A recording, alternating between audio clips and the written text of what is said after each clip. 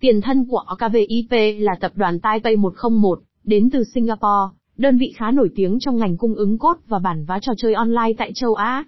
Do có những định hướng sản phẩm kinh doanh cũng như muốn hướng đến tập khách hàng mới, Taipei 101 đã quyết định đổi tên từ tháng 5 năm 2023. Đó cũng là cột mốc mở ra một trang mới cho quá trình phát triển của chúng tôi. Tầm nhìn của OKVIP là trở thành tập đoàn cung cấp các sản phẩm và dịch vụ truyền thông và giải trí hàng đầu tại khu vực châu Á. Với xuất phát điểm là công ty chuyên về công nghệ thông minh, chúng tôi có tầm nhìn sâu rộng về tiềm năng của thị trường giải trí trực tuyến.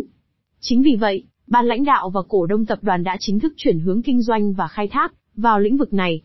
OKVIP có một tầm nhìn dài hạn và hướng đến những sứ mệnh cao cả. Sứ mệnh của OKVIP là cung cấp cho khách hàng tất cả các dịch vụ truyền thông và giải trí tốt nhất, cả về hữu hình và vô hình.